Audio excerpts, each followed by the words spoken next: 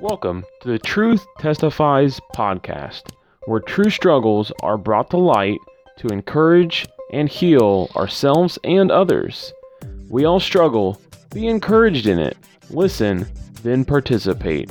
Hosted by John Trent.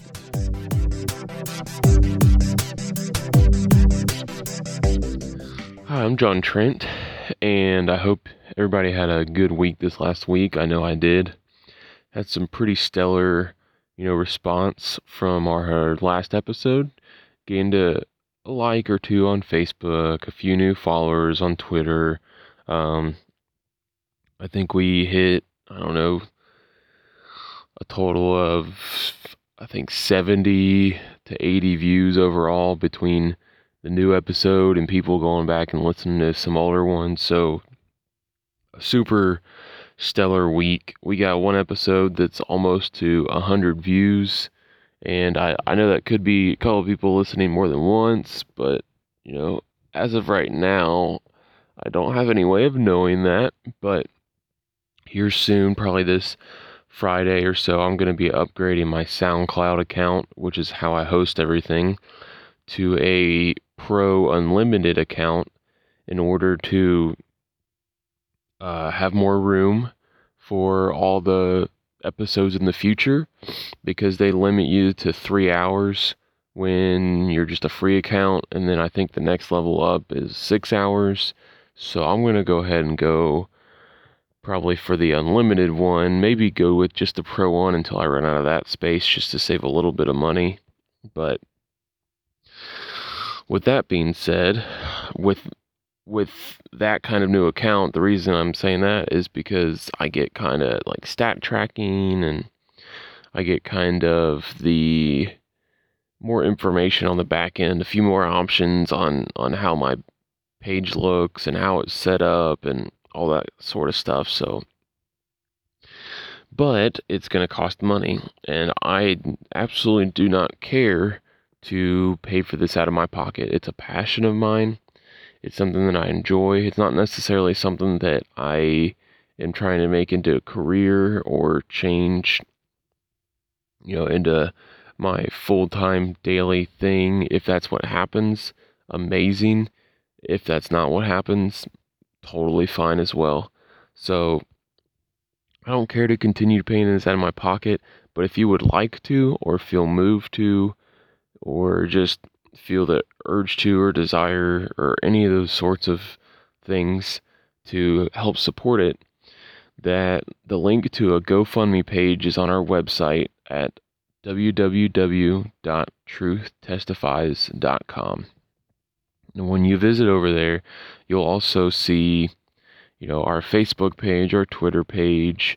You can click on iTunes, our iTunes link, in order to subscribe on iTunes, or if you have an iPhone, just go to podcasts and search out Truth Testifies podcast. It'll pop up, or even in your Android podcast subscribing apps, it'll pop up.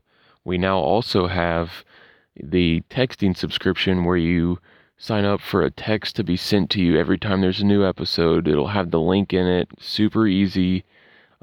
And it mostly just works well on smartphones, so that you can just click on it, it'll open up and stream it right from your smartphone. So the number for that is 313131, and you just text EZTT pod sub to that number, and it'll automatically subscribe you. You only get, I do an episode a week, so you only get 4, maybe 5 text a month. And, I'm not going to be sending out any kind of blast or any kind of promos or ads or anything like that. So, trying to keep this an ad-free and enjoyable experience. And that's kind of all I have for you this week. Just check out the website for more information. This week, I am putting out part 1 of 2 parts of a conversation that I had with a pastor friend of mine. His name is Vince Marquis. He is the pastor at Love City Church in Cincinnati, more specifically the neighborhood of Norwood. If you're from Cincinnati or the area, that'll make sense. But if if you do live in that area and you're looking for a new church or just something to try out, or maybe you're not even in a church and you're like, I would just really love to get into a community that'll help me, gain my understanding and of God and start off my Christian life in a healthy way, Love City Church would be a wonderful, amazing place to start out. So their website is mylovecitychurch.org. So check them out. You can download his podcast if you just want to check out some of his sermons. Super passionate, super amazing guy. He's real and honest, as you'll see from this conversation, and it's just a pleasure being around the guy, and I appreciated him coming on here. So hope you enjoy it. So why don't you just go ahead and start by giving your kind of your background and your story of when you were younger and like you were saying, work your way into how that reflected onto your life. Yeah, for me, my biggest struggle stems from a difficult childhood. My mom was really young when she had me, and she was addicted to drugs, and my dad was never around. And my adopted parents, the father figure in that situation wasn't around very much, and the woman that raised me until I was 10 was depressed and physically abusive, and so just the coalescing of all of those factors led me to kind of build a defense mechanism of anger and frustration. And so I can remember at a young age making a conscious decision that if I hated everybody, that nobody could hurt me. I think back to that now, about how crazy it is for a young child to think that way, but that's really where I had arrived. And the leftovers from that, so to speak, is that still today I find myself prone to anger and prone to slip back into the defense mechanism of being frustrated or having a short fuse. Yeah. So you feel like that's a continual struggle.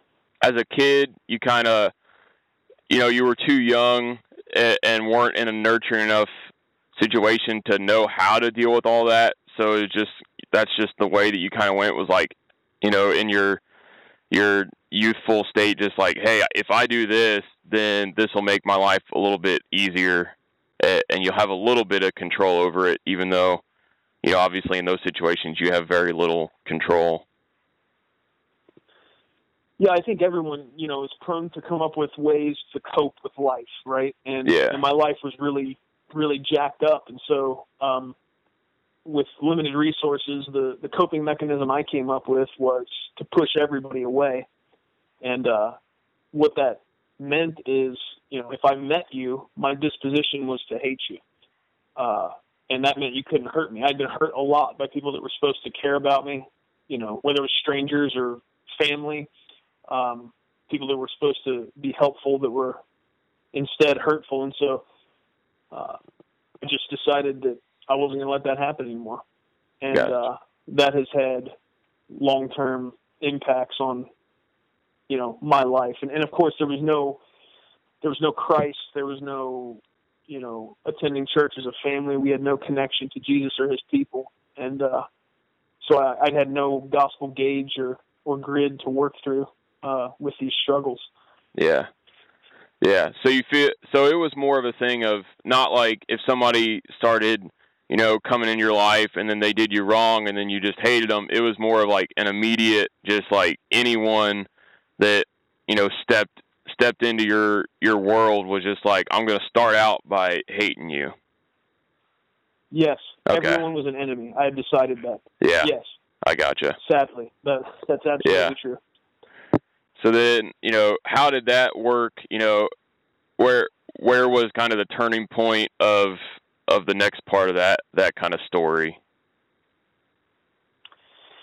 Well, what happened was my mother got in contact with me, my biological mom, at about age 10, and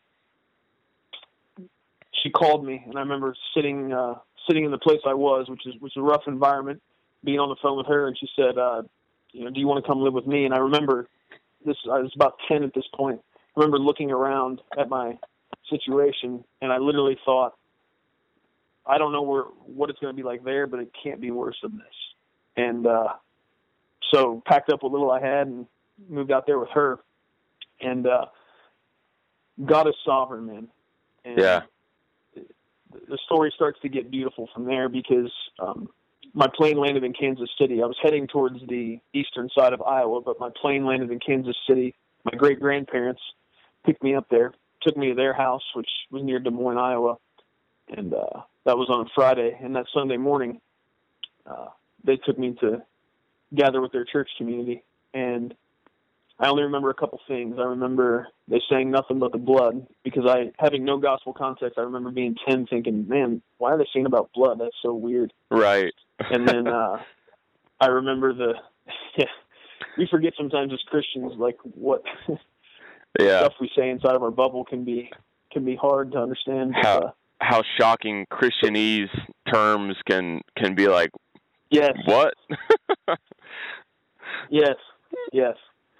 It can be difficult. But I remember that they sang Nothing But the Blood, and I remember the pastor gave a call if anybody wanted to surrender their life to Jesus. And I couldn't answer you for sure, John, what happened at that point. I do know that I felt incredibly compelled to answer that call. I can tell you that I didn't understand the gospel in its fullness, but I know God did something at that point. And so from then on, I moved, lived with my mom. That was a difficult situation in different ways.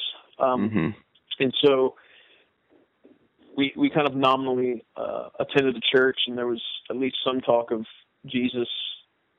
We weren't committed, I wouldn't say, as a family, to gospel mission or, faithful in being a part of a church community. But so I considered myself a Christian and dedicated to Jesus, but walked, a windy path at best. Sometimes I'm sure doubling back and not always living out the life of a disciple. And there was a few, mile markers along the way, places where God reached to me and made himself known to me, and things that impacted me. But one very specifically was that the children's pastors at the church that we attended nominally asked my mom. I was 12 years old, and they asked if they paid for me to go to camp, if they would let me go. And so they did that. They paid for me, and I went down to a camp in Tulsa, Oklahoma, and God really increased my life there. The counselor, I don't know how old he was. His name was Ryan, but he was a little bit older than me, but a godly man, and listened to my story and really made an effort to let me know that he cared for me, and that impacted me in a deep way. It began to kind of crack that shell that I had created to keep people out. And so because of that, fast forward 4 years, I decided to go and be a counselor at that same camp. And so I went through the training the first couple of weeks, and then the first bunk of kids that I got was about 20 kids from inner city Detroit. Wow. And incredibly difficult situations. Within 10 minutes, my belt was gone. I was missing several other things. These kids were rough, man. Yeah. And it was difficult. There was a cultural divide there that made it hard to relate to them. But within about 2 hours, man, I began to understand as I listened to them talk and I looked in their eyes that much of the pain that I had dealt with in my life, they had experienced similar things. And even though our expression or the outworking of those painful events was different, I felt my heart break for them. And God did a miracle for me that week, man. And so within 2 or 3 hours, I had a bandana tied around my head. I had a rapper name. They called me Snowflake. And we were marching around the campgrounds freestyling and doing beats and stuff. So, for the listeners, I'm a rather large, very Caucasian, corn-fed Midwestern boy. So it was comical to say the least. But, yeah, I'm sure it was for everybody else that was there. They fell in love with me, man. Yeah. Yeah, it was. People thought it was real funny, and it was. It was a beautiful thing, man. That's awesome. So I think back, and I think that's the first. I really loved them by the end of that week. I cared about them, and I think they loved me.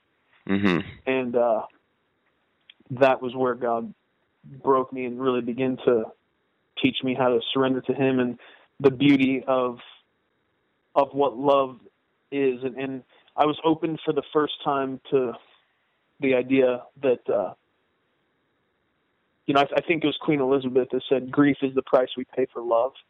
And up until that point, I wasn't willing to pay the price of pain anymore to have relationship. And so I only had superficial, interaction with people, and I was suspicious of everyone. Yeah. But after that point, I came to the point of understanding that love is worth the inevitable pain that comes from being vulnerable. Mm-hmm. And it's amazing how God works, because, those children's pastors that heard God's voice and paid for me to go to camp had no idea what that was going to mean. And I can tell you today that their obedience to God is the reason I ever knew about that camp, is the reason I went down there as a counselor, is the reason I believe I'm serving Jesus today. And by the way, that camp is where I met my wife, which is the reason that I'm in Cincinnati today, pastoring a church. And so God is sovereign. He's a grand weaver. And our obedience in seemingly small things can be really crucial, man. Yeah. Yeah. I mean, just like, the thing that jumped out to me and all that was, just the action of that one counselor, just listening to what you had to say. He didn't have, I'm sure, you can correct me if I'm wrong, but I'm sure he didn't have the answers on even where to point you to fix any of that, maybe, or even like the answers for the situation, or he might not have even understood it fully, but just the heart to listen to somebody else. And that's kind of what, oddly enough, your story really embodies, my whole desire for this is just to give people the ability, to say what they have going on, and then give people the experience of listening to someone else's story so they can see the value in it. And that brought you to the point of understanding it enough to have the desire to listen over time to other people's stuff. And God totally placed, people with similar and yet different experiences from Detroit into your bunk to bring you that way. And it is so insane how, when you look back at stuff like that, I know I can in my own life, and I'm sure a lot of other people will be able to eventually, if not already, look at the way that these small little things just like align to bring you to where you're at, and where you're at is like so amazing, but you're not able to necessarily look at that first point and say, you know what, one day I'm going to be there. And it's really awesome to hear all those little spots where, a little bit of a correction by God on the chart of your life really, really brought you to somewhere totally new and great, for sure. So that's awesome. Yeah, man. I'm really thankful that's true. I'm thankful that God is in control, and that His hand shepherded me through all of that. And I actually had a conversation with a guy last night who was really struggling with some of the difficulties of his life and not being able to square that with a depiction of God as good and loving and powerful. And, if God is all those things, then why does He have these struggles? And I shared with him the story that in that first part of my life, there was an event that happened. I did something that made my adopted mom pretty upset, and I made a mess or something. It was a bad deal, and she came in the room, saw what I did, and grabbed me and slammed me up against a dresser and was choking me until I turned blue and passed out. And when I woke up, I think she was out on the phone. She had called someone because she thought she killed me. And I remember getting up on my knees and I was crying and I screamed at the ceiling, and I was shaking my fist at God, essentially, and just saying, why? Why do I have to go through this? Why do I have to endure this pain? And I was probably 7 years old at this point. I don't even know, John, why I was yelling at God. There's no talk of God in our house. I don't know where the concept even came from, but yeah, I was mad at him. And after that, I had blocked that memory completely. People sometimes do really painful stuff. They forget it altogether, and I had done that. I had totally forgotten the event and the subsequent kind of screaming at God. And at that camp when I was 16, I was the bunk next to me. The guy's name is David. He's one of my best friends to this day. He's from New Zealand, and his parents were pastors, and he had a relatively normal life. No divorces, no real crazy stuff in his childhood. Right. Being a PK, of course, comes with its own challenges. But yeah, at night we would pray. At night we would pray with the kids, and he was going around in his bunk, and he got to one little boy, and he was crying, and he asked him what was wrong, and this kid told him right before he came to camp that his parents had said they were getting a divorce, and he thought it was his fault. David just froze like a deer in headlights. He had no idea what to do with that. And he knew a lot of my story, and so he came and got me. And I took that little boy outside, and I sat down with him and just prayed with him and listened to him and assured him out of my experience. I was able to speak with some level of authority because I'd been there. Right. About why it couldn't be his fault and why the anger and frustration and pain he was feeling, that there was hope in Jesus, that it wasn't always going to be that way. And as I was ministering to him, all of a sudden, like a vision, almost I could see myself, that memory of me being choked like that and then crying out to God. It rushed back into my mind. And as I was seeing this in my mind's eye, at the same time, I heard the Lord say to me, "This is why." Wow. And my question to God was, why do I have to endure this? Why do I have to go through this pain? And what I understood him to be telling me at that point was not that he caused any of that, but that he protected me and shepherded me through it and allowed it because he could see forward that my life wasn't going to be just about me, but that my experience and the tribulation and issues that I'd gone through was going to equip me to be able to help and minister to somebody else.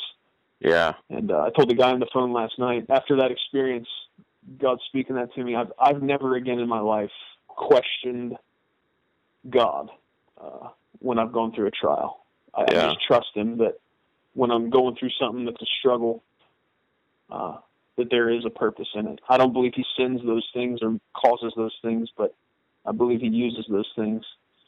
And I'm just thankful it can all lead to our good and his glory. Absolutely. Well, I thought that was pretty great, in my personal opinion. He brings great perspective and insight to a lot of things, and I can't wait for you guys to hear part 2 of all that next week. So make sure if you enjoyed this to check back in Wednesday next week for the next episode. With that being said, after that, I have run out of content. I had a little bit of a jump start and was hoping to be able to fill in some slots during this jump start period. But now that jump start period has turned into I only have about a week and a half left of it. So if you've heard this and you enjoyed it and you feel led or the desire to or move to share your story, whether it's something you're going through right now that hasn't resolved or something that you went through in the past that's either resolved or still being resolved, feel free to go to the website, truthtestifies.com, look for the number on there, give that number a call, or email me with your kind of like a quick summary of your story, and I'll check it out, and we'll be in touch. And all it is just a conversation over the phone, and it's pretty fluid, it's pretty laid back, and I'll edit it together and send it to you to see if you approve of it first, and then we'll get something rolling. If you're interested in doing that, please do so. I would appreciate it. I hope you have a wonderful week.